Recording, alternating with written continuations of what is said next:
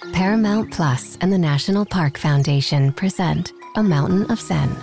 This Earth Week, you can live stream 7 national parks for 7 days on Paramount Plus. Paramount Plus, official streaming partner of the National Park Foundation. What's going to happen tonight? What's going to happen? We're going to whoop their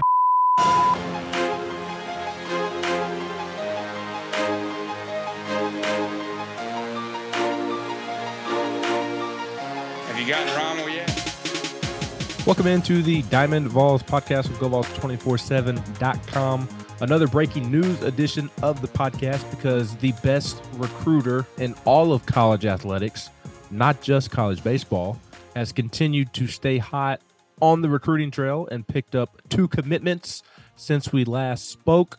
And we're starting to get into a nice habit of daily podcasts because of how busy Tennessee and Tony V are in the transfer portal. And Tony V isn't the only one that deserves credit. Josh Elander and Frank Anderson and players and all of the assistants as well under those guys' wings. They deserve a ton of credit as well.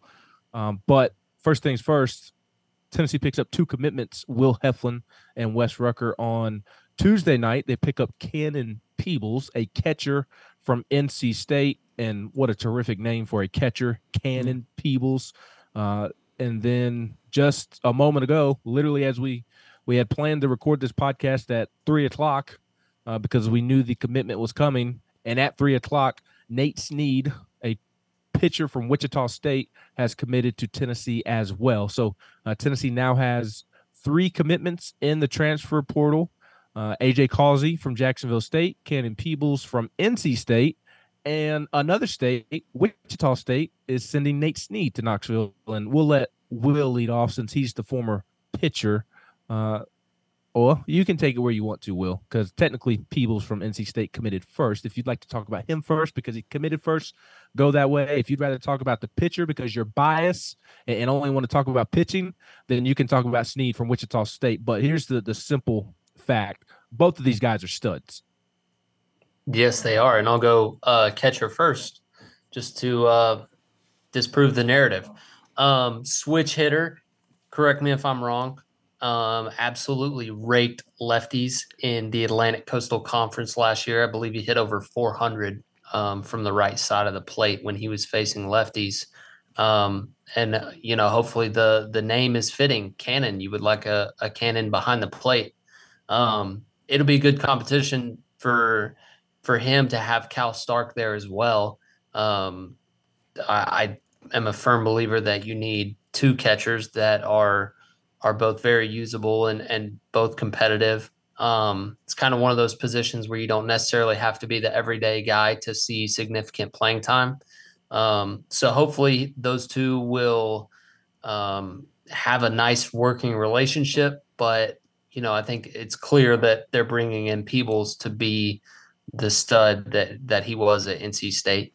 So that's a huge pickup. I know everybody wanted him. I believe it came down. Ben, you told me it was Virginia and Vanderbilt. So we beat out those 2. And South Carolina. So we beat out those 3 crappy schools to land a really good catcher. And then Snead, the big hype around Mr. Snead is the fastball has been up to 100.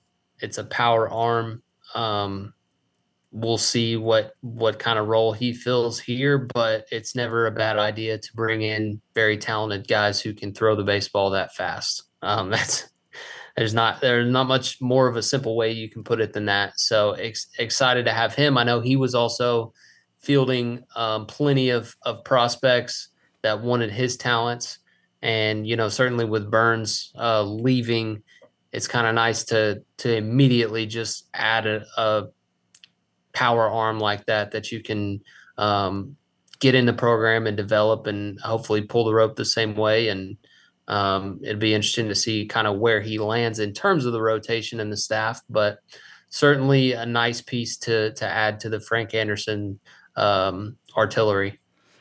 Yeah, I'll start with Peebles because, frankly, this is one I did not think Tennessee would win. I just, for me, every single program that is pretty much out there that's competitive wanted this kid as soon as his name got to the portal. It was one of those that when you're a freshman at a place like NC State, which again probably should have won a national title a couple years ago, really unfair that it worked out the way that it did. That's a good program, obviously, and he led that team in pretty much almost every offensive category as a freshman. A catcher who's a switch hitter who hit at least 333, I think, from both sides of the plate. Just absolutely crazy. I think on base percentage was way up there too. I'm trying to look at it right now. Yeah, 456 on base, slugged about 700. He batted 426 with runners in scoring position. He had a 10 RBI game. Like this kid to do that anywhere that you're going to get attention. To do it as a catcher, my God, like you're going to. There's a reason why everybody wanted this kid, and he's originally a Virginia native, and Virginia had a catcher Teal who was leaving, and it just sort of, to me, Virginia was a team that just kind of made a lot of sense for him. But Tennessee put on a really good recruiting pitch and beat Vanderbilt, NC State. I'm sorry, obviously NC State, but Vandy and Virginia and South Carolina and many others to get him. So that's huge. That's a position where we all know Tennessee needed, could have used another body and an upgrade and another at least another person to come in and compete with the guys currently on the roster. And if Stone Lawless, the freshman, comes in, like you've really sort of taken that position and bolstered it in a big way. And it's something Tennessee has needed, frankly, for a few years. And Tennessee looks like it's finally gotten some kind of an answer here, which is huge. And then the arm, Snead is just ho-hum, another 100-mile-per-hour fastball for the arm farm. I mean, it's... I tried to tell people, and I think we all did, when Chase Burns left, that was the first time that Tennessee had a player like that leave for what they thought were greener pastures. Like they'd had players leave because they wanted playing time somewhere else, which makes sense, or they wanted to go closer to home, which makes sense, or there were personal reasons, which makes sense. Burns was the first one that it was like, what the hell is happening here? That's weird. But to answer that by in the day, like within 24 hours of Burns, that news getting out there, Tennessee has added the best catcher in the portal and one of the strongest arms in the portal. So I don't know if the timing of this was specifically a response to that, but it sure as hell serves as one that hey, this is still Tennessee. This is still an elite program, and there are still going to be some of the best players in the country who want to be here. So I think it's huge for Tennessee. It's two needs. It's two high-profile players, some of the better players in the portal. Big news for the Vols. It is, and both freshmen, Ben, and both freshmen, by the way.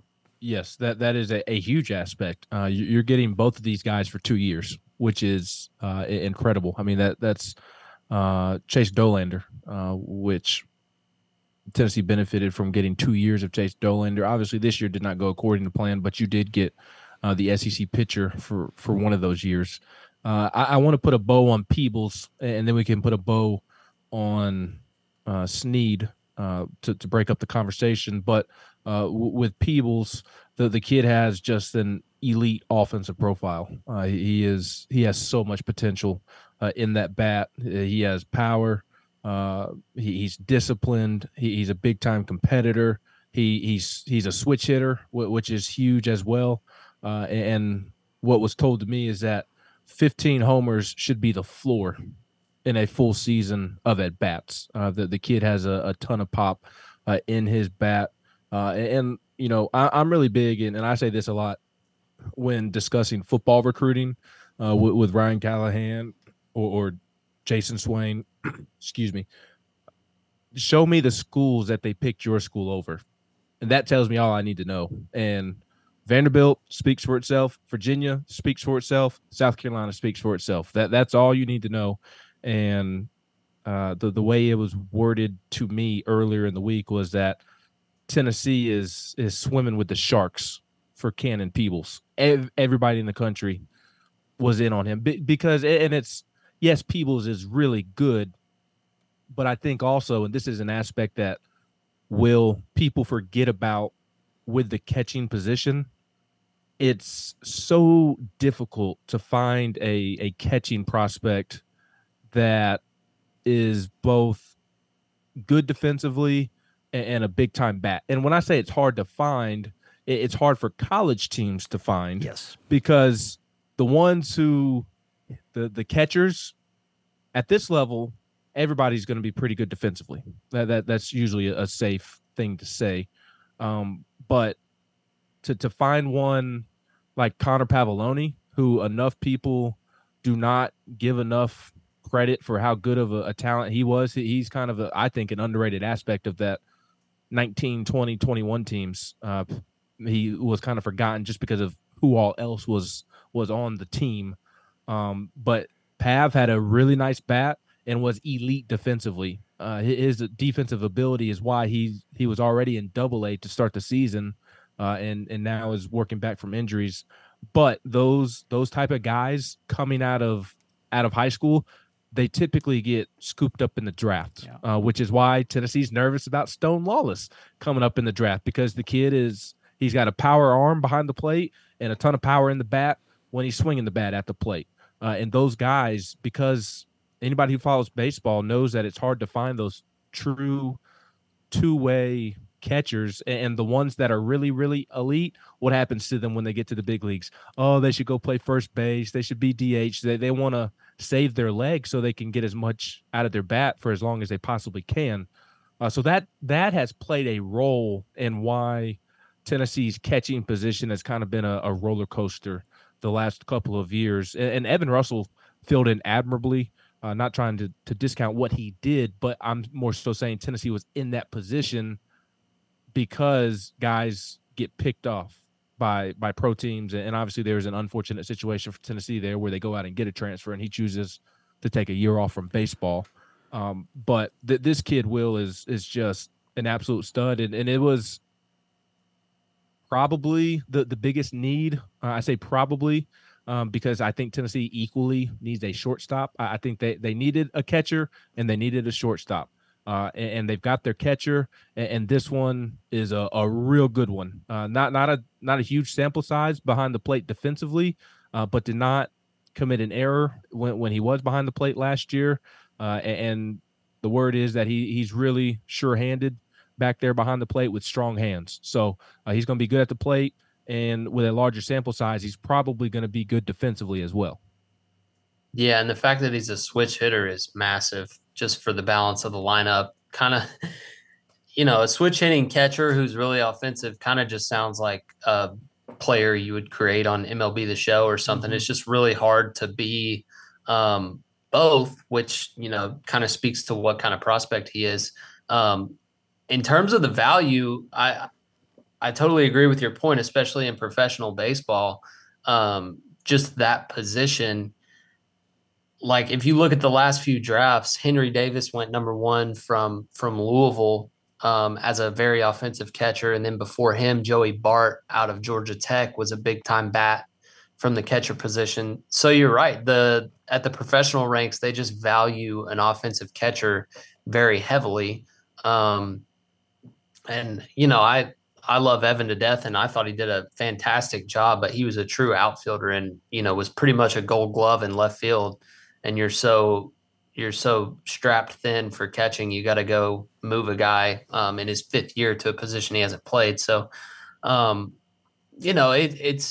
a big need. I don't know how else to put it. It's a big need for the team, and they filled it, and good for them. I know all 3 coaches went and met with the kid and, expressed to him that they really needed him. I think an underrated factor in that is Josh Elander was a stud catcher at TCU, ran through the Braves organization at a horrible time when Brian McCann was in his prime, otherwise may have been a big leaguer. Also injuries too, right? Also dealt with shoulder surgery, but he was the minor league player of the year as a catcher, hit a ton of homers at TCU when it was the dead ball BB Core era. Like nobody was hitting homers, but Josh Elander was. So I think that's a very easy sell to come get a catcher to work alongside Josh Elander, both behind the dish and offensively. Yeah, and Wes, real quick before I dish you the ball, I just wanted to note in there to Will's point that, and Wes, you mentioned this earlier, and I meant to bring this up as well. Snead, like he's been committed for several days now. It was just a matter of time when he was announcing. He visited last week. It went well. He's been committed for several days. There's another young man that's also been committed for several days who has not announced yet, but will at some point, obviously. This one, I did not expect an announcement as quick as they got one, because to Will's point, they met with Peebles on Monday night. Monday night they met with Cannon Peebles. It was Tony V, Josh Elander, and I think another thing, Will, I completely agree with your take about Elander. And fans don't give Elander enough credit because they talk about Tony and they talk about Frank. Elander is damn good at his job. Damn good, and not just as a recruiter, but I wish people could understand and see the day-to-day work that he does with the catchers, and he has made a couple of impossible situations manageable, and he is terrific to work with if you are a catcher.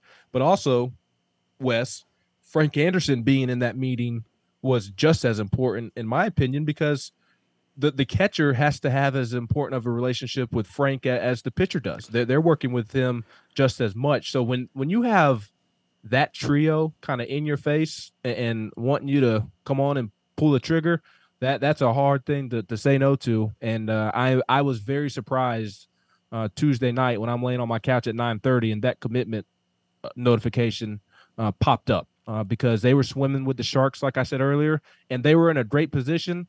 I didn't realize that it was almost done, but that meeting on Monday night must have gone really, really well.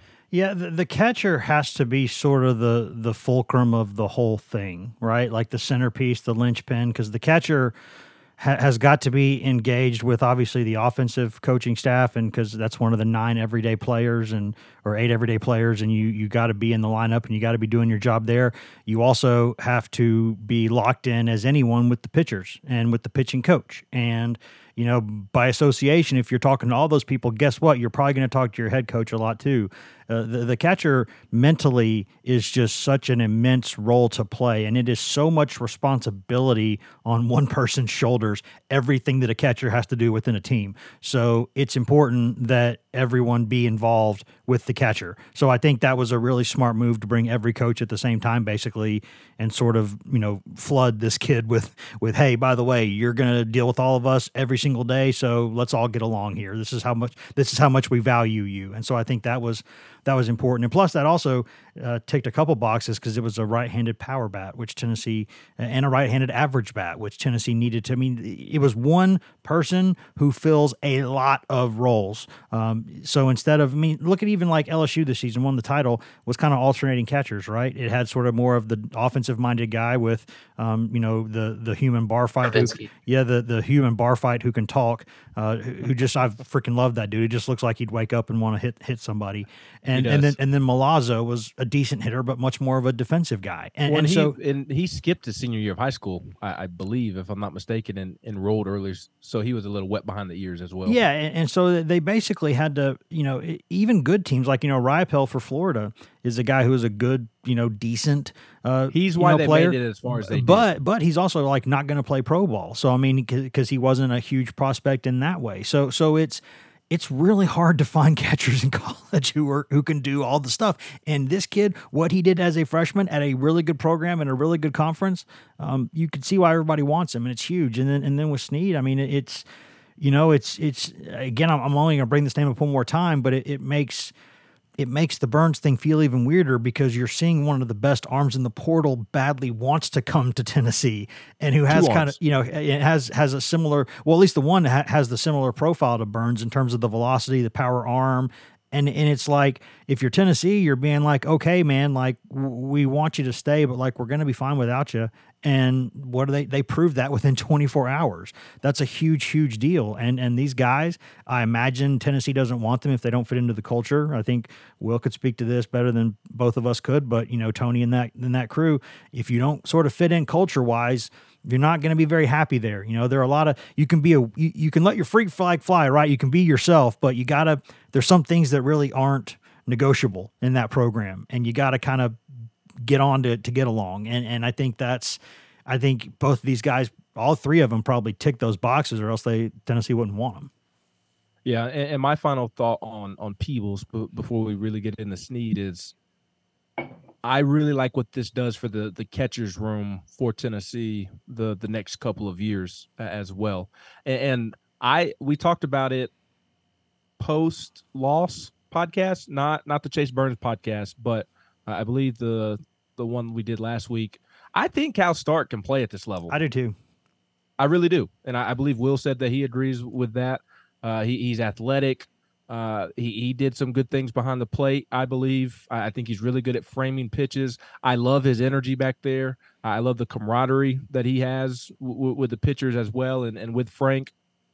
And I don't think he's going to be a 320 homers guy, but I think he can be 250 with 10 jacks. Like I really do believe that. And going back to Will's teams, I thought, Will, your teams benefited from Landon Gray and his production as kind of a number 2 catcher. And even a little bit of production from Jackson Greer as well as a number 2 catcher. Like you need that in this league because this league is so demanding. And I think I don't want to pigeonhole Cal Stark into automatically being the number 2 guy. Would I expect for Peebles to come in and start? Absolutely. But I'm not going to completely. It should be an open competition during the fall and going into the season. That's how smart coaches operate. And I think Cal Stark can still absolutely have a role on this team and help. And I believe this is something that Will has talked about the last couple of pods. Like competition is so great for a team. And no matter the sport, no matter the level, competition breeds success. And it helps iron sharpen iron. And that's what I think Cal Stark and Peebles can be for one another. Charlie Taylor, I think Charlie's good enough to play defensively. Who knows? Maybe his bat takes a step forward. And then also, like, I love the competition aspect. I also love now that there's no pressure for Stone Lawless to come in and contribute right away. He can come in and it can almost be a red shirt year of sorts.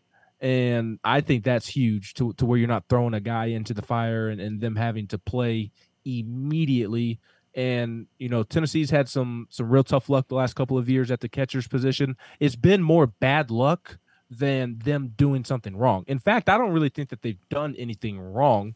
I think the hope was that Ryan Miller was going to take the torch from Connor Pavoloni, and it just unfortunately has not worked out defensively. And then they he can hit a baseball. Yes, he can. Hit a baseball. I would have loved to see him get more at bats, but I mean, at Tennessee, it's just hard to get at bats because there's so many dudes. But after that, the Matt McCormick kid who transferred from West Virginia decided to step away from baseball for the year or two. I believe he joined the police academy and then was playing at Vanderbilt in the NCAA tournament as a part of Xavier's team. And like as coaches, you can't control a kid just wanting to step away from baseball. And then this past season, they go out and add Jack Alexander from Austin Peay, and he decides to take random money from the Kansas City Royals as an undrafted free agent. Like Tennessee didn't do anything. And the Kentucky guy wrong. too. Yeah, but they were in it more with Jack Alexander actually committed. The Kentucky kid, Rhodes or something along those lines, he never committed. So I think as my ultimate point, Will, is that as bad luck as these last couple of seasons have been at the catcher's position, and they still honestly managed to get a little production, especially Evanger, out of some unfortunate situations, Tennessee's set up to go on a nice run here at the catcher's position because they'll have Peebles for the next 2 years. Stone Lawless is a stud, and they've got some other studs coming in at catcher the next 2 or 3 years. They have 2 in this 2024 class that will be seniors in high school this upcoming year. They have a Levi Clark kid from Georgia who is a stud. And then the kid at Bearden, I'm blanking on his name off the top of my head. Maybe you know, Will, because I know your brother's playing in Knoxville right now. I know exactly who you're talking about, but I can't. I'm drawing a blank. I'm going to go find his name because I know exactly who you're talking about too, but I forget his name. He's committed, and I believe he's a nice young player as well. And then you kind of look down the road, 25, 26. There's some big-time catcher prospects coming down the pike, and that's huge for a program where the catcher position, right, wrong, or indifferent, has been frustrating the last couple of seasons. Yeah, and it's funny you brought up Landon Gray because that two-headed monster of him and Pavoloni in 2020, they were both hitting over 300 and multiple jacks each when the season got canceled. And it was kind of like, we've got two really good ones. So we're just going to roll with that. Also, one of the best human beings to ever step foot on campus. I mean, just an unbelievable guy. So he was great. Like, you couldn't have a more perfect guy to tandem with Pavoloni. But to your point about Stark, I mean, I said it last time. I love the kid, and there's plenty there tools wise. He kind of got thrown in and got smacked in the mouth by SEC pitching, and it's like kind of hard to fault him for that. But the job he did with the staff, catching multiple upper 90s arms and the stuff that he was seeing every day, defensively was just the emphasis, right? And so now you go into fall camp and it's like, okay, you've got your feet under you behind the dish wise. We know you can do all that. You've got a good arm.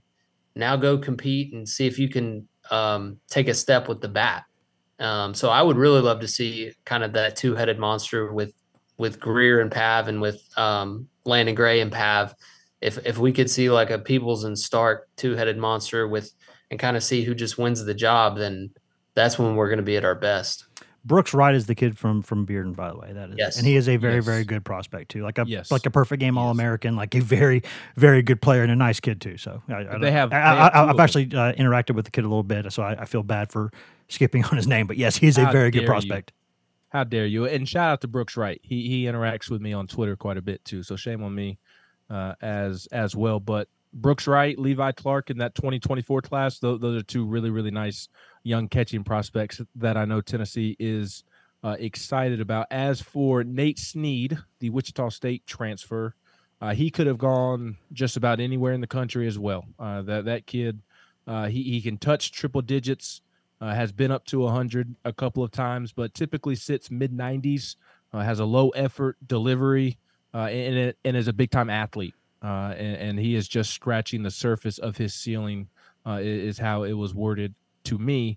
And again, we talked about it with AJ Causey when looking at AJ's freshman year at Jacksonville State. Same for Nate at Wichita State, in the sense that he pitched a ton as a true freshman. And I don't care where or what conference you're pitching in, to be relied upon as a true freshman and to succeed. I think that is very, very telling. He's from South Milwaukee, Wisconsin. So he talks funny.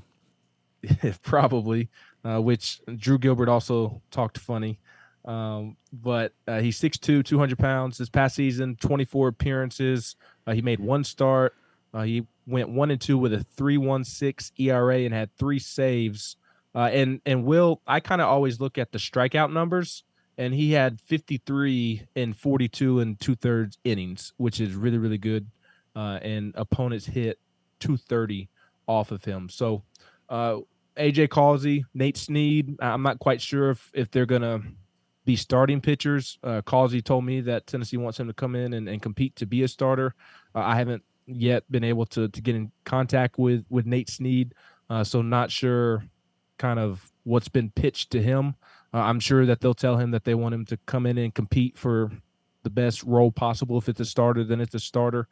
But, I mean, it doesn't matter. I mean, again, you're not going to replace Chase Burns, the individual, because he's a potential top 5 overall pick in next year's draft. But Tennessee is still going to be fine on the mound with the nucleus that they have returning, and then also AJ Causey and Nate Snead. Those two additions are big.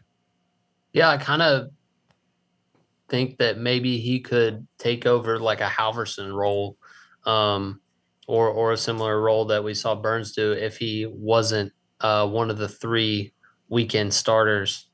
But those are pretty good numbers as a freshman, and you always want more strikeouts than innings pitched, especially if you're throwing that hard. Then if there's any sort of pitchability there, then you're going to miss bats just by throwing hard and being able to mix and match. But it'll be interesting to see how he develops, because the biggest jump for most kids in college is where he and Peoples are at right now, like from that freshman to sophomore year, especially in the fall. So it's a huge fall for both of them, just in terms of not just getting in a new program and meeting the team and getting settled into a new apartment or whatever and getting into classes, all that sort of thing. From a technical baseball perspective, this is where you see the biggest strides. So I don't want to pigeonhole either one of the kids. Now, I'm not saying Peoples is going to be the next Adley Rutschman, but you expect both of them to be significantly better than they were as freshmen, because this is the point in your career where you kind of have your feet under you. You had a year of college. You should know how to go about your business. And it doesn't always work out this way. But just general rule of thumb, freshman to sophomore year is a huge jump. So the possibility for both of them to come in and be even better than we expect is right in front of them. Yeah, the number that sticks out to me with Snead, and this is the number that just screams at me. It just jumps off the page. Like if it could jump literally off the page, it would. Is that this kid threw 43 innings as a freshman, and he gets the fastball up to triple digits, and he allowed 1 home run. In 43 innings, he throws 100. He can throw 100 miles an hour. He allows just 10 extra base hits and just 1 home run. That is like, even if Wichita State plays in like Yellowstone or like basically, you know, or Charles Schwab with the wind blowing in, like even then to throw that hard and to give up only 1 home run, you know, I don't know, some scores are different from others. So batting average, you can kind of, it kind of wavers a little bit, but you know, the batting average against is a little, maybe a tiny bit higher than you'd love it to be for a top guy, but it's good. And he's missing barrels. If he's not missing a lot of bats, he's missing a lot of barrels for sure, because at that velocity, the ball with these decent BB core bats now should be leaving the yard more often, and it's not. And that, to me, you're going to pitch in Lindsey Nelson Stadium. Those are great numbers, because that's been the most amazing thing about the past couple of years for me, is that Tennessee's been first last year in ERA, second this year in ERA nationally, despite playing in a ballpark where that should never be possible.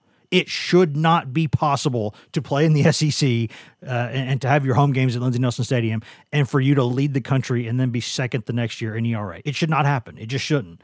And to add this kid who does not give up a lot of, you know, extra base hits with that velocity, to me, that looks like he just fits right in. He does, and Tennessee's not done yet. Not in the sense of others are imminent in terms of commitments. And I did mention earlier that there is a young man who is committed and who has not yet announced. I'm speaking on the pitching side of things.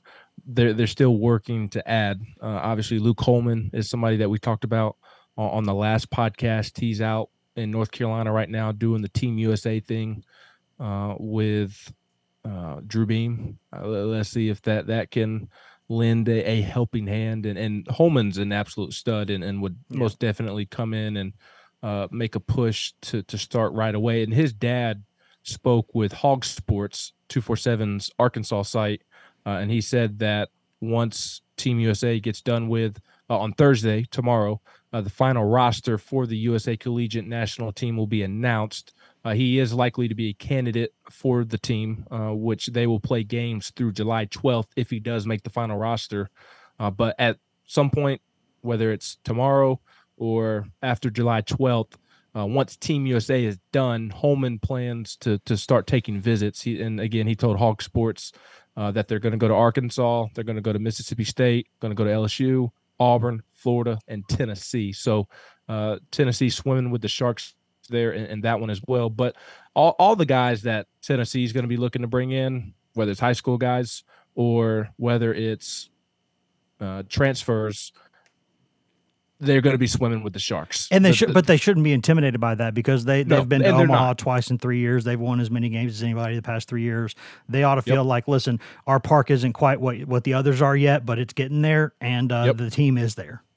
No doubt about it, for sure. I completely agree with that. And I still think that Tennessee is going to have a really, really nice chance with Luke Coleman. And if you can add Luke Coleman to A.J. Causey and Nate Snead and what you've got coming back on top of some big-time high school arms, that could help right away if they make it through the draft, Tennessee is going to be perfectly fine on the mound, which you should expect anyways under Frank Anderson and Tony Vitello.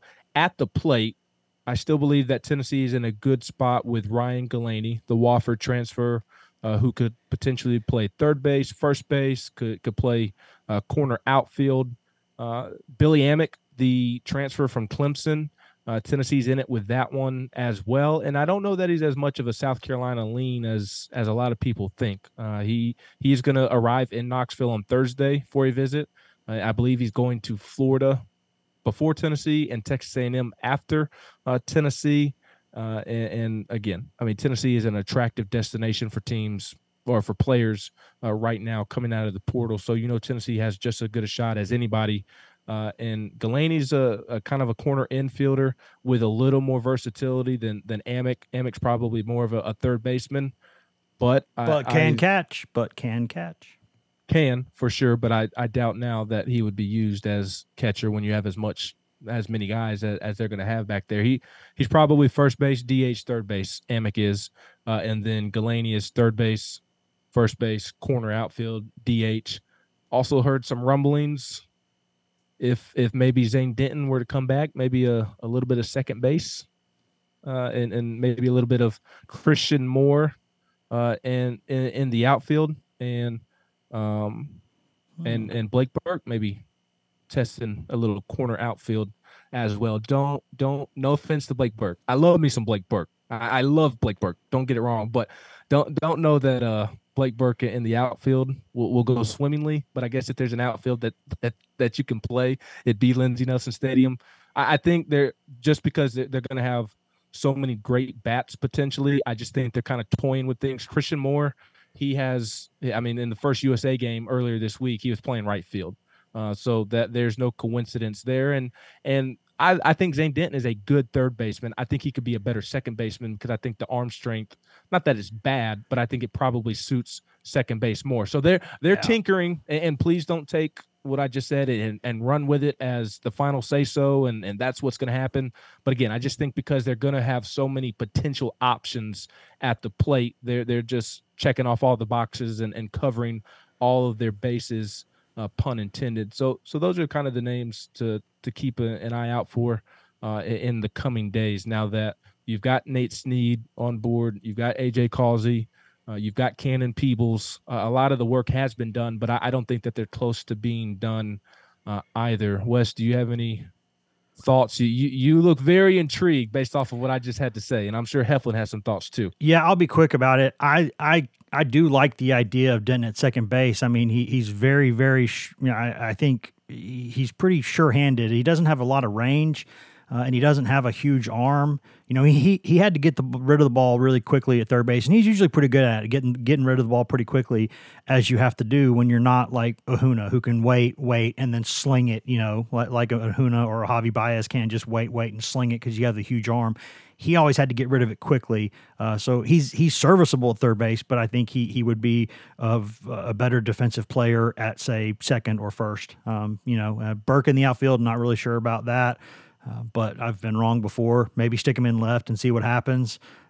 Because I feel pretty good about Tiers being Tennessee's right fielder next season, and his arm is just absolutely elite. So I would like him there for sure. And then Dreiling, if he can kind of get more awareness and all that stuff athletically, he's great. He could maybe play center. And they've got to find a way to. And Ensley, obviously. Yeah, and that would be interesting if Simo plays center. I don't know how the arm there would translate, and maybe Inslee is better suited for a corner outfield spot. He's also played first base in the past. There's so many moving parts and so many guys that could play different places. I was going to say, I think they got to find a way, assuming Reese Chapman has a nice summer and nice offseason. Like, that's too talented of a kid to not have in the mix somewhere, somehow as well. Think of all the guys that we've just listed off. I mean, it's been about 7 guys or so for 3 or 4 spots. So I know it's a really hard task, but Chapman's too talented of a kid to let sit on the bench as well, assuming he has a nice offseason. Yep. It's that's kind of how the fall should be anyways. Just mix and match, see what sticks. I mean, you got 3, 4, sometimes 5 scrimmages a week, and they do a really good job of throwing guys in plenty of situations and just kind of seeing who develops where and who kind of takes ownership of a job. So, like you said, 7 guys for 3, 4 spots at most.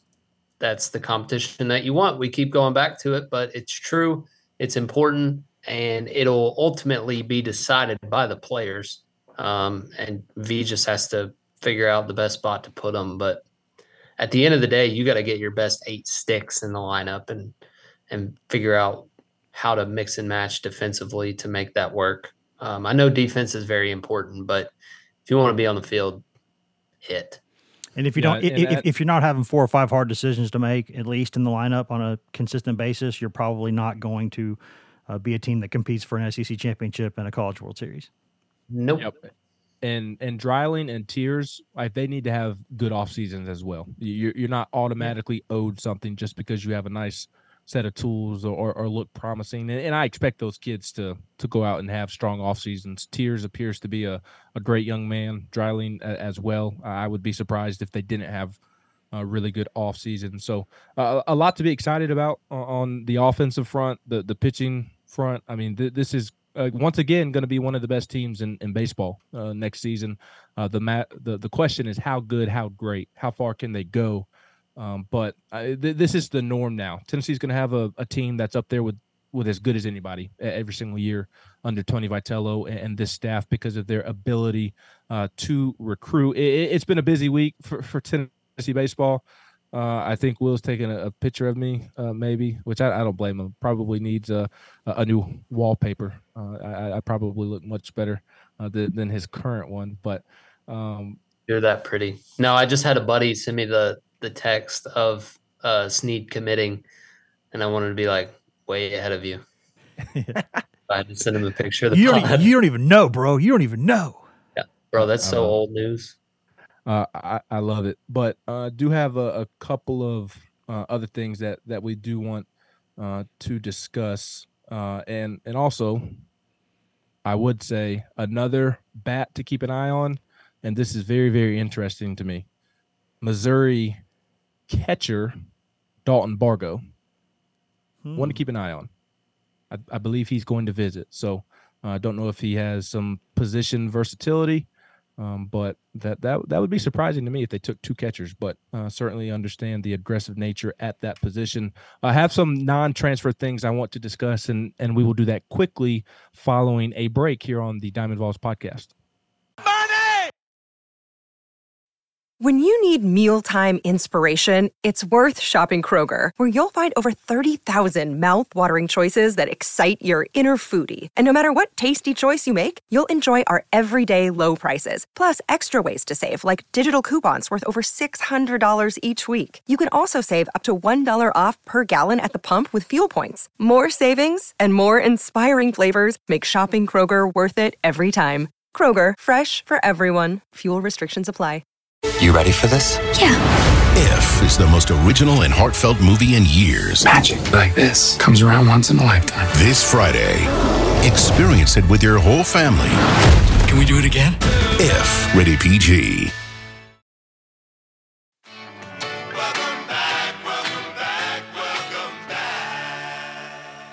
Welcome back into the Diamond Vols podcast. I'm Ben McKee, joined by Wes Rucker and former Tennessee pitcher Will Heflin. Want to get to some of Tony Vitello's quotes and comments from a radio interview with John Wilkerson and Vince Ferrara on Sports Talk in the morning on 99.1 The Sports Animal here in Knoxville. And before we get to those comments, would like to encourage you, as always, to go like, rate, and review the pod wherever you get your pod. And speaking of podcasts, you're going to get 3 in 3 days. You got the Chase Burns reaction right when the news broke on Tuesday morning. That was in your feed and ready for your drive to work. Or if you were already at work when you saw the pod on your way home from work. And then today, getting this reactionary podcast. And then we're actually double dipping. I mean, we're in like hour 3 of podcasting today. Will Heflin is learning the grind that it takes for a media member to make it. It's not just sit up in the press box and type away stupid tweets and irritate people with thoughts and just show up and watch games for free. It's a grind, Will Heflin. Welcome to the podcast grind. We're back to backing because we had Camden Sewell on an earlier pod and Wes, what was that, an hour and a half? Thereabouts, yeah. Thereabouts. With commercial breaks and everything, it'll be like an hour 35, something like that probably.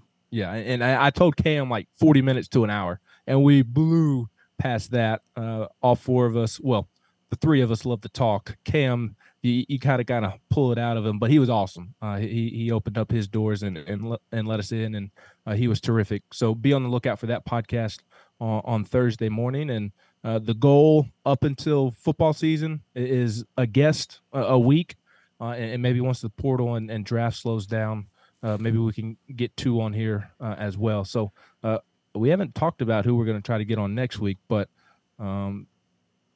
we'll get somebody. We've got plenty of options. I know a guy on this podcast who has plenty of contacts in his phone that could help us out. I may let him pick the guest for next week. But I did want to discuss Tony's comments, as I mentioned, and we'll start with his comments on Chase Burns.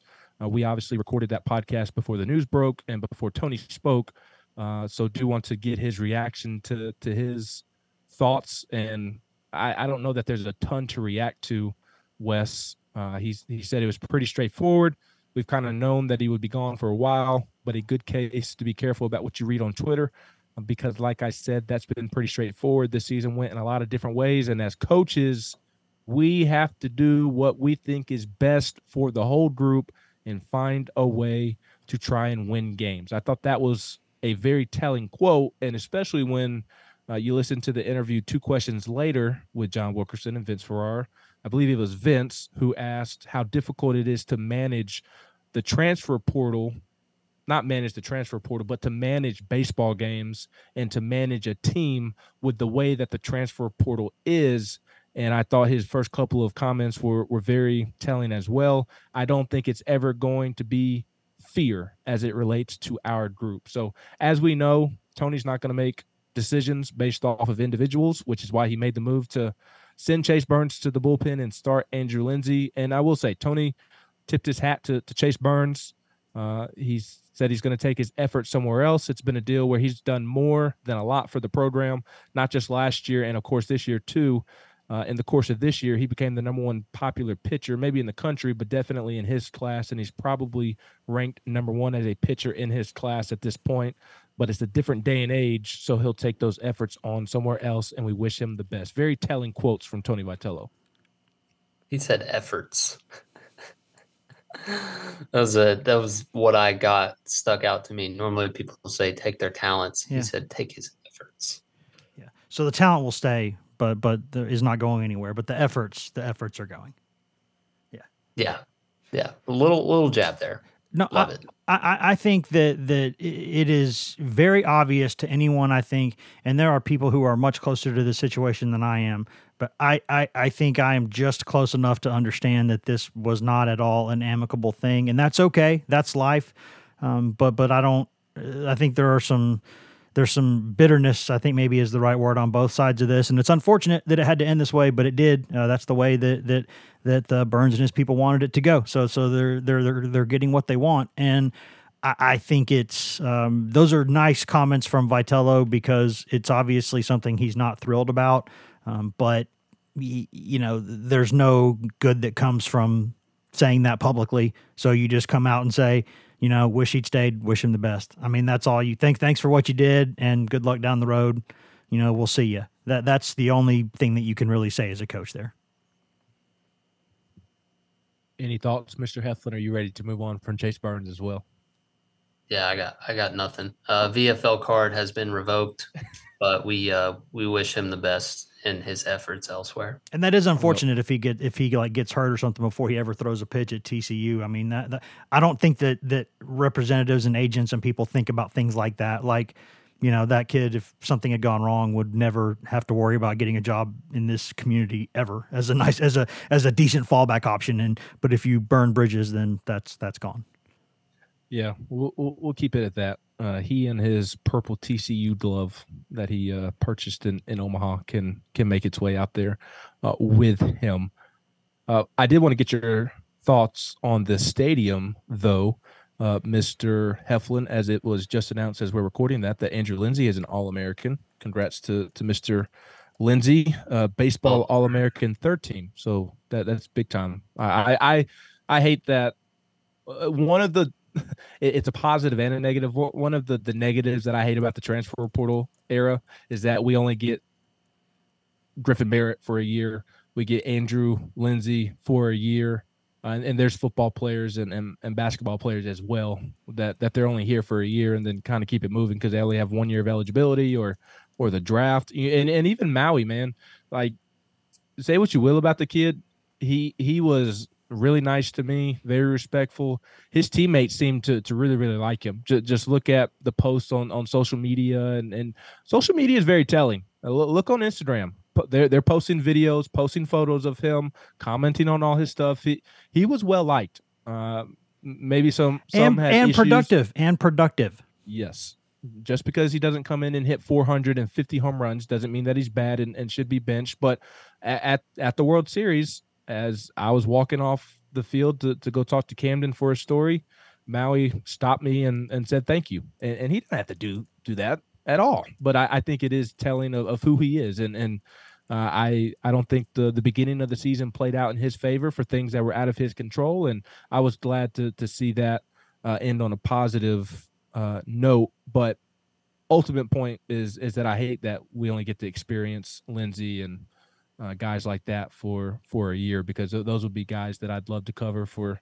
They're the Camden Sewells, the Will Heflins that you love covering for 3, 4, 5 seasons. Jared Dickey, but congrats to Lindsay on being named an All-American. Will, I know you had thoughts on renovations to Lindsey Nelson Stadium. Tony was asked about that as well, and kind of breaking ground and whatnot. He said that they will start here next month. And from my understanding, what they're going to do this offseason, they're going to extend the seating down the left field line and get rid of those temporary bleachers and the right field player entrance and also recruit entrance, because they absolutely despise the front of Lindsey Nelson Stadium and bring the recruits in through the right field gates. I believe that's going to become more of an actual entrance than a chain link fence that is practically open with some nice rose bushes, though. Yes, with some nice rose bushes that I know that you appreciate. So it's just kind of a gradual process. Tony said we'll benefit from the generosity and the administration being aggressive on the construction stuff. We'll benefit from that this summer as a shovel will actually go in the ground. We've made renovations and we've had upgrades. The easy one to look at is the porch, but this will finally mean turning this thing into an actual stadium, a complete, well-rounded stadium, an entrance our guys can walk in that is covered and is a true entryway, have a park that is closed off and is much more secure, which in the middle of the season, they had somebody break in and steal a bunch of merchandise. A bunch of hats. Yeah. Yep, and alcohol as well. It's exciting. In August, when we start things, it's going to be piecemeal. We do want the consistency to stay of the stadium and the same vibe, which is the hornet's nest he's always talked about. So when I say piecemeal, I just mean more. This section will be completed this year, and then after next season, more work will be done, and then after that next season, more work will be done as well. So it's a gradual process. It's probably going to be the next 3 summers or so. I expect an official announcement on the stadium here in the next week or two at some point in the coming weeks. I think Tennessee will put something official out. There's been stuff on Twitter from, I guess, important board meetings about the approval of like $100 million that will go into Lindsey Nelson Stadium. Not including the dorm behind it or everything. Yep, that's more of a university thing. And I believe the plan is still to have that baseball turf field on the bottom of it. Lindsey Nelson Stadium, it has a long ways to go to catch up to the other stadiums in the league will. And by the time they get it looking good, they'll still have to play catch up because all the other schools will. I mean, you're looking at Vanderbilt and Auburn. They're already adding on to what they already have, Arkansas. But, man, it's going to be real cool here in 5 years to see what Lindsey Nelson Stadium is going to be. And boy, is it exciting to think about what postseason baseball in that environment is going to feel like. Yeah, and you have to kind of piecemeal it because you're not just building a brand new stadium at a separate site, kind of like Kentucky did or something like that. I mean, we are a little bit landlocked, but just from the renderings and drawings, it looks like it's going to be awesome. And they certainly had to get a shovel in the ground this year because you keep pushing that thing back, and I just have nightmares thinking about, if he were to get frustrated with little to zero progress being made, that there's some other athletic departments that would make it happen extremely quickly. So it's good that they are making it happen. It's well deserved by the coaching staff and the players that helped get to that point, because if you aren't winning like we are, then the university is not going to make that investment. But, the other side of that coin is the fan base packing Lindsey Nelson Stadium week in and week out makes you need something bigger. I mean, they forced it by showing up, by rooting really loud, by having to throw a block party for super regionals because the stadium's not big enough. They kind of forced the hand, and now they're going to get something nicer and something that's easier to recruit with, brings more people to the baseball games. It's certainly an arms race around the conference, and we have a lot of ground to make up, but the stadium can be really nice and is nice for what it is. It just needs to get a facelift like what they're doing, and bring more people and win more games, and it kind of all snowballs together. Yeah, I think for me, what's super important is not just like the size of the stadium, because that's always obviously something you want, but I think the vibe and the feel of the stadium is going to be really important, because Tennessee, at the end of the day, where that stadium is, you're landlocked. There's only so many people you can pack into that place. You can go keep building up and around and try to find different ways to do it. But because you're in an urban university in a metro area of 1 million people, you're not going to have a lot of space to go unless you go across the river and build something new. So what they have to do is work with the land they have. But within that, I think if you make it really nice, what's really nice is the fans are right on top of it. That is a really cool vibe. And Vitello, every time he talks about it, he says he wants that hornet's nest kind of to stay where it is. And that's important, because if you build around, you can put even more people around the stadium right on the field and make it much more festive for your guys and much more problematic for your opponents. And but with that, I think when I talk about how nice it is, you also need to make sure you have like some of the luxury boxes and things like that, because those are the things that will, one, make you money throughout the year, and two, they really, really help with the NCAA when it comes to regional and super regional sites. Those things matter quite a bit, and Tennessee never again needs to be in a situation where a place like Southern Miss gets a super regional over you, in part because they got a few more luxury boxes in their stadium. That should never, ever, ever happen at Tennessee, and the fact that it did happen to Tennessee should, frankly, I think, embarrass the administration a little bit. And by that, I mean kick them in the rear to get that thing fixed, because you have a program that is far exceeding the facilities that you have for it right now. You have got to play catch up. You've got to put a shovel in the ground, as Will said. You've got to show that to Vitello. You've got to show that to your fans, to recruits. You have to put shovels in the ground, and you have to make it look noticeably different each time you piecemeal this. If you're going to piecemeal it, it needs to be noticeably different after you're done every time, because you have to keep showing every day where Vitello's office is, where he looks out. He needs to see that every day, because that guy has been very, very loyal to your program. Very, very loyal. He has turned down opportunities to go elsewhere where they have nicer facilities. He's won at a high level. He loves being at that university. They absolutely have to take care of him. They have to do it now. And when I made those comments throughout the year about how quickly they needed to fix this thing, I did get a lot of messages behind the scenes about, listen, just be patient. The board only meets once a year. It's right after the baseball season. The board's going to approve this. The plans are in motion. It's going to happen. It's going to start happening in this offseason. I said, okay, well, you better hope that's the case, because this is what you're going to need to do. And I think it's good that they're doing that, because you really could build something that sustains itself here. Like, you could build a perennially strong, powerful, well-supported program that looks great on TV when you're watching it also. And from my understanding, there's been a level of patience on Tony's side of things as well. I don't.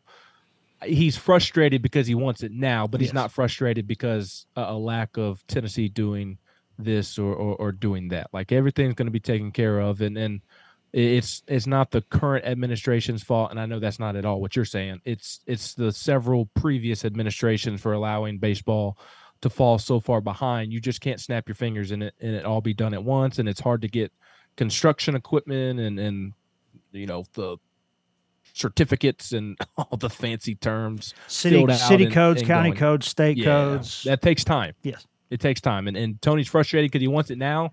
We all know Tony's personality, but I don't believe he's frustrated with Tennessee in that regard. And my last thought on the stadium is that it doesn't need to be 10,000, 12,000, 13,000 like some of these other stadiums. It can be, and it sounds like they're going to reach the 6,000 to 7,000 range. And to me, that's perfect. It doesn't have to be a million people. And it almost needs to be like Auburn basketball. Now, I think Auburn basketball should have more seats than what they actually have. I think they went too small.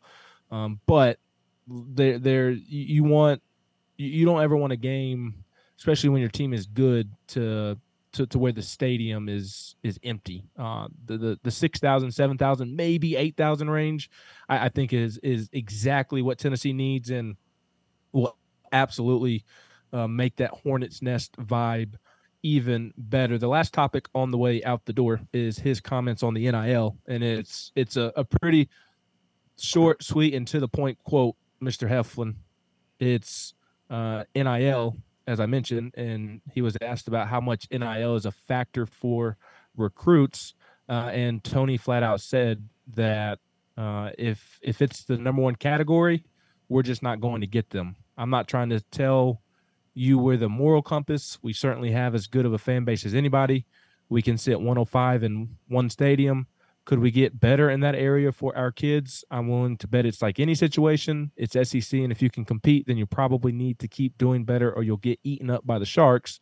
But a lot of the stuff you see out there, you have to be careful what you read. There's a lot of things that are dramatized or maybe numbers kind of added on or fibbed on and things like that. It's a hot topic once we can one we can talk about for a long time. We're not necessarily going to make it a priority for us to win those battles in order to get recruits. But I do know that stuff goes on, and it's kind of shocking how in your face it is. So contrary to popular belief, especially to those outside of Knoxville, if Will Heflin, if you're a recruit sitting back like you are right now in Tony Vitello's office and first thing out of your mouth is NIL, then you're not going to be prioritized. And I thought it was cool. He actually shared a really cool story about Reggie Crawford, who was at Connecticut last year.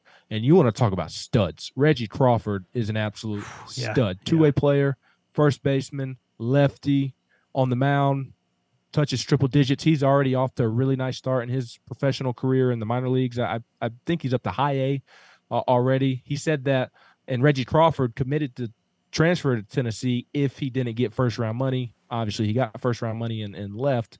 But he said Reggie Crawford sat in his office and said, "Coach, don't even worry about talking about it. If I wanted money, I'll sign in the draft."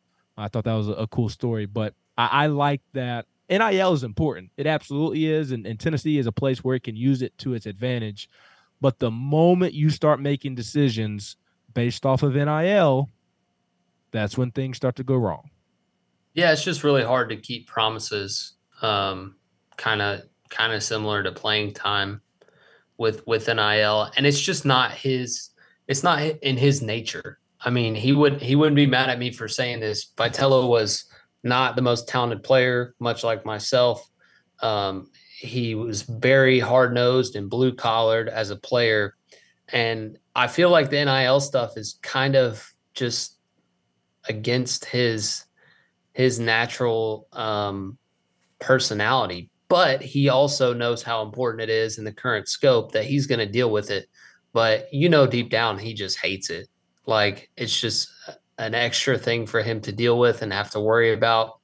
And so that answer, doesn't really surprise me at all. And I kind of agree with him in that if that's the main thing for a kid to come to your school, then he may not be in it for the right reasons, and he may cash that check and not put in the effort that is required of him. Or as soon as things go badly, it creates animosity among the team, blah, blah, blah. I mean, there's just a lot of issues with it that are unavoidable. But, I think what he's trying to say is we're going to avoid as much of that as we can by, certainly trying to make life good for our athletes while also maintaining the dynamic that a college baseball team traditionally has and make it not feel completely like professional baseball. Yeah, I think that the biggest thing, one of the biggest things that irritated Vitello, and he didn't really discuss it publicly much, I don't think, and not even really all that much privately, but it was known that what infuriated him during the Maui Ahuna drama was that people thought the kid just like got a bag, and that's why he went to Tennessee, and that's why there was an issue there. And that was not the case. It was like a recruiting visit kind of thing that was the issue. Like Ahuna could have made more money going elsewhere, flat out. He just could have. And that's why I think Vitello was infuriated throughout that whole thing, because yes, Tennessee did have a little violation. It did do something it shouldn't have done, but it wasn't like money related really. And so that really bothered him. And, if you get into the NIL stuff, you're not going to outspend LSU. You're not going to outspend A&M. And there are probably a couple others like Texas when it comes to the league. You're just not going to financially just outspend them consistently, because it's just not going to happen. The cultures at those places with baseball, you're just not going to do it. You're just not going to do it. So if you do that, you got to be then careful, because then if you say, okay, we're only going to have like 2 or 3 guys a year who really get a bag, and we're going to make sure those guys are great and yada, yada. Problem is there, everybody else is going to know what everybody else is getting or close to it. And if those guys are not absolutely performing at an elite level, there will be animosity in that clubhouse. There absolutely will be.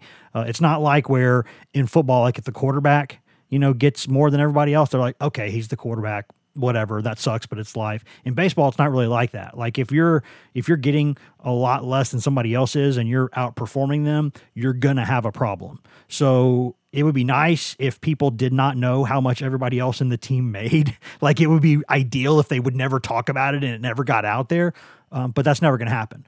So you have to then be careful that if you're not, so you don't want to have 2 or 3 guys that are just making a huge bag and everybody else is just kind of nibbling. Yeah, that can lead to a situation. So I think the answer for Tennessee is probably the reason why Vitello said what he said. Like they have to be very careful about how they do this. And, they're kind of talking a little bit about what Saban used to in football. Like, hey, we'll get you money on the back end. We'll get you drafted. We'll get you a lot of money there. And we'll get you taken in the first couple rounds of the draft where nobody's going to touch that. So that's the thing. And you also have to be smart about situations like, Zane Denton, where you might be able to give somebody a better NIL deal than maybe their rookie contract would have been if they went in the draft. Like you can kind of get an extra year from some guys in situations like that. So it's uncharted territory for everybody. Tennessee's not going to outspend like LSU, A&M, Texas. They're just not going to do that. So they're going to have to find different ways to do it, while at the same time, Vitello needs to kind of grit his teeth and bear it and say, listen, yes, please give money to the NIL people. He doesn't want to do it because he doesn't want it to be about that. He's also not stupid. Like he's one of his best traits as a coach is he's younger and he's very young at heart, and he understands players and what they're going through and the lay of the land. So kind of a long-winded answer there, but I think you see exactly why Vitello said what he said and how he said it. Yeah, and even the Maui Ahuna situation caused issues this year, and not in the sense that Maui did anything wrong. It caused issues with some teammates who have now left, who saw things on social media and thought Maui was getting something, when in reality, Maui wasn't getting the NIL that everybody thought that he was. And it was proven time and time again to some of the teammates. And I think those teammates were a little surprised. So I'm glad I'm not a college coach because it's just an absolute headache to deal with. While you're recruiting, too, it's just Correct. everything is crazy. Absolutely nuts and on fire. So it's a delicate balance and like I said, I mean they had to deal with it this year. Maui Matt, I like the further we get away from the season, the more and more I feel bad for kind of how Maui's season went because he continually got more criticism than he deserved. Some of his teammates kind of resented him because of how much NIL money they thought he was getting because of incorrect rumors and comments on Twitter. So and like I said earlier, Maui's a good kid from my understanding and from the outside looking in, and he'll be just fine moving forward if he can cut down on the strikeouts, which he will need to do at the next level. And I lied. There was one other comment that I wanted to bring up because it ties into this past season and some of those dealings that they had to deal with. Tony said, and I really liked this quote, and this should really excite Tennessee fans and former players like yourself, Mr. Heflin. He was asked what it means to the program to make it to the Men's College World Series for the second time in 3 years, and in typical Tony Vitello fashion, kind of took a scenic route and answered it in a different way. He said, while this year was a windy road, it ended up being a successful one. And like I said, I'll look back on it. I don't know how many years I'll be on Rocky Top, bring on as many as possible. But if it's however many, a decade, 20 years, this year will end up being the most valuable year because of lessons learned. The new landscape of college baseball, the new landscape of our program combined. And at the same time, we had a lot of success doing it and did something we haven't done before. You bring it up as a compliment to the program. There's been a lot of firsts since we've been on campus, but there's still a lot of firsts left to accomplish. So it's kind of a nice combination out there right now. There were headaches that Tennessee had to deal with all season that they are now moving on from, that I think the returning players, the coaches are refreshed. They're excited to move on. And over the next couple of seasons, I do think that what they had to deal with this season, because in hindsight, it's actually remarkable how far they went and how much success they had given all that they were kind of dealing with behind the scenes and some of the headaches. And even though this year turned into a successful one, there for a minute, it was not going to be a successful one. And even though it was successful at the end of the day, the team and the program, as Tony perfectly described, is going to be much stronger moving forward because of the lessons learned this season. And I think I mentioned this earlier in the week on the Chase Burns podcast. I think that Tony and the coaches and some big time returning players like a Christian Moore and a Drew Beam, I think they are already absolutely fired up to get back to work and turn the page to next season and get next season going. Yeah, I think they'll use it as momentum. And when you kind of think about what he's saying, both internally and externally, with the landscape of college baseball right now, it's like, dang, man, life kind of comes at you fast when you're sitting in his shoes. With NIL, with the way 22 went, and just the dynamics of his team and the up and down of the season, I completely agree with him. I'm sure he, feels like he learned a ton about himself and about his program, and I think everybody who watched learned a ton just about baseball and the way seasons can kind of shape and take the scenic route, like his answer maybe. But yeah, I mean, I just think I kind of like the part where he says 20 years. It'd be nice to see him here that long, because if he is here that long, then I think multiple national championships are a outcome of that. But it was for everything that went on to end the season where they did. Looking back on it a little bit more removed than fresh off the LSU loss, it just kind of sinks in even more that, wow, they really overcame even more than we probably know to get to that point. And I think it will certainly springboard them into a extremely competitive 2024, where the expectations are going to be awfully high. but maybe there's a little more symmetry from the get-go, which you hope that they deal with adversity at some point because you need it as a baseball team. But, it wouldn't surprise me at all to see them win another 50-piece next year. Yeah, I think I can be pretty brief about this. There's a reason why I wrote the column that I wrote the night that they lost to LSU the second time. And that was that I think the way fans ultimately view this season and the way Vitello ultimately views this season will never be the same, and that's okay.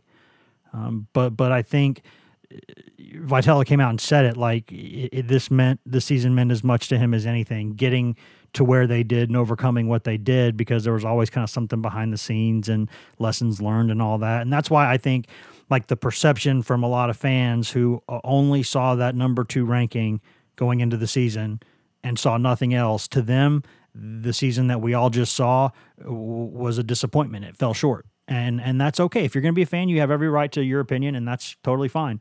But the way that Vitello saw as his reality, his truth, is what that team came through. That team never should have been ranked number 2 going into in the country going into the season, replacing 8 guys in the everyday lineup. It's just insane. Every position player was different. They had some issues with some other things that we've talked about ad nauseum and don't need to talk about anymore, and maybe a couple other things that popped up along the way. Just nagging issues, right? Like I know at times you even had Christian Moore was not healthy for a good bit of that season and kind of played through it, had to manage it with some things and just wasn't feeling great. So there were a bunch of things going on, and I think that's why I wrote what I wrote, because it just seems like the way Vitello ultimately views this season and the benefits that will come from this season with lessons learned moving forward and getting to Omaha despite having to learn all those lessons was a pretty big accomplishment. And I think that's why this season will probably always mean more to him than it did to other people outside the program, and that's okay. I think you were spot on. And I do think that fans, with the way the last couple of days have gone, have started to come around to the notion of, dang, maybe this season is something that should be appreciated given all that they had to go through. So it's been a fun off season just within a week, been a very busy off season. You should now have at least by mid-morning on Thursday, 3 Tennessee baseball podcasts to get everything you need to know about Tennessee baseball in your head. The only place you can get that is at GoVols247.com. So you've got 3 podcasts to listen to, plenty of stories up on the site, plenty of more stories to come on the site as well. And we're not going anywhere. We're going to have some more players on this thing as well. Like I mentioned, Camden Sewell's podcast is coming out on Thursday morning. Be sure to check that out. Cam was awesome. Hef was awesome. Those 2 guys have a really cool relationship, and you could certainly tell in listening to those 2 guys chop it up. So, Hef, appreciate your time today, my friend, and excited to keep hammering some of these things out because Tennessee baseball and its off season is not slowing down anytime soon. No, sir. It's been good so far, and I assume the momentum will carry on forward. Thank you both. Go Vols. Talk soon. Wesley, thank you, sir. Anytime, Ben. You know that. He's Wes Rucker and Will Heflin. I'm Ben McKee. This has been another edition of the Diamond Vols podcast on GoVols247.com. There's that button. And now I can say thank you for listening to this edition of the Go Vols 24/7 podcast. We always say that, but we always mean it. Thank you. Thank you. Thank you for listening. You can find all of us on social media. I'm Wes Rucker 24/7 on Twitter. Ben McKee is Ben McKee 14 on Twitter. Ryan Callahan is Ryan Callahan 24/7 on Twitter. And Patrick Brown is P Brown 24/7 on Twitter. And if you just want Tennessee news on Twitter, nothing else, you can get that at twitter.com/GoVols247. You can also go to facebook.com/GoVols247, where we update that throughout the day, all day, every day, mostly with Tennessee news, but also with news that we think Vols fans will find interesting. But if you want that best, most delicious East Tennessee Smoky Mountain spring water directly from the source, go get that at GoVols247.com, the best site on all of Al Gore's internets for coverage of Tennessee football, football recruiting, basketball recruiting, Tennessee baseball. Nobody, and I mean nobody, covers Tennessee baseball the way that we do. Also, no one covers the Lady Vols that we do. The award-winning Maria Cornelius does an excellent job covering all things Lady Vols for us all season long. You can get all of that at govols247.com. You've also got access there to 2 forums that run round the clock. Got the checkerboard and the summit, where you can go 24 hours a day, 7 days a week, and discuss anything you want that is not political or religious in nature with us, with thousands of Tennessee fans across the world, and with us who are on the staff. And no one has a more active board with the staff members than us. We are proud to be there all the time, answering any question that you've got, and you get all of that for less than the price of one mediocre lunch per month. That is all that it costs, and that's after a quick free trial. And once you pay us that reasonable rate, which is, again, less than one mediocre lunch per month, you get access in perpetuity to Paramount Plus, which is an excellent, growing behemoth of a streaming arm there with us here at CBS, Paramount, Viacom, etc. You get every show CBS has ever made commercial-free. You get new movies. You get classic movies that rotate in every single month.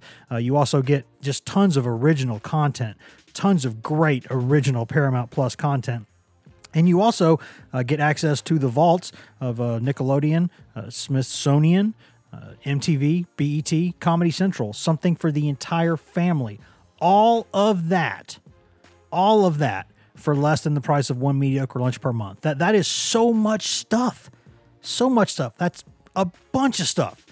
Less than one lunch a month. That's all that it costs. So go to govols247.com and do that. Take advantage of that. Tell your friends to go do that. Again, thank you for listening. You can always go subscribe to us on every content item, everywhere you can get a podcast. You can get this podcast. So please go do that. Thank you for listening again, and be kind to each other, guys. Just try to be kind to each other. There's just not nearly enough people in this world being kind to each other and having basic human empathy and dignity. Let's be better to each other. Let's be good. See you guys.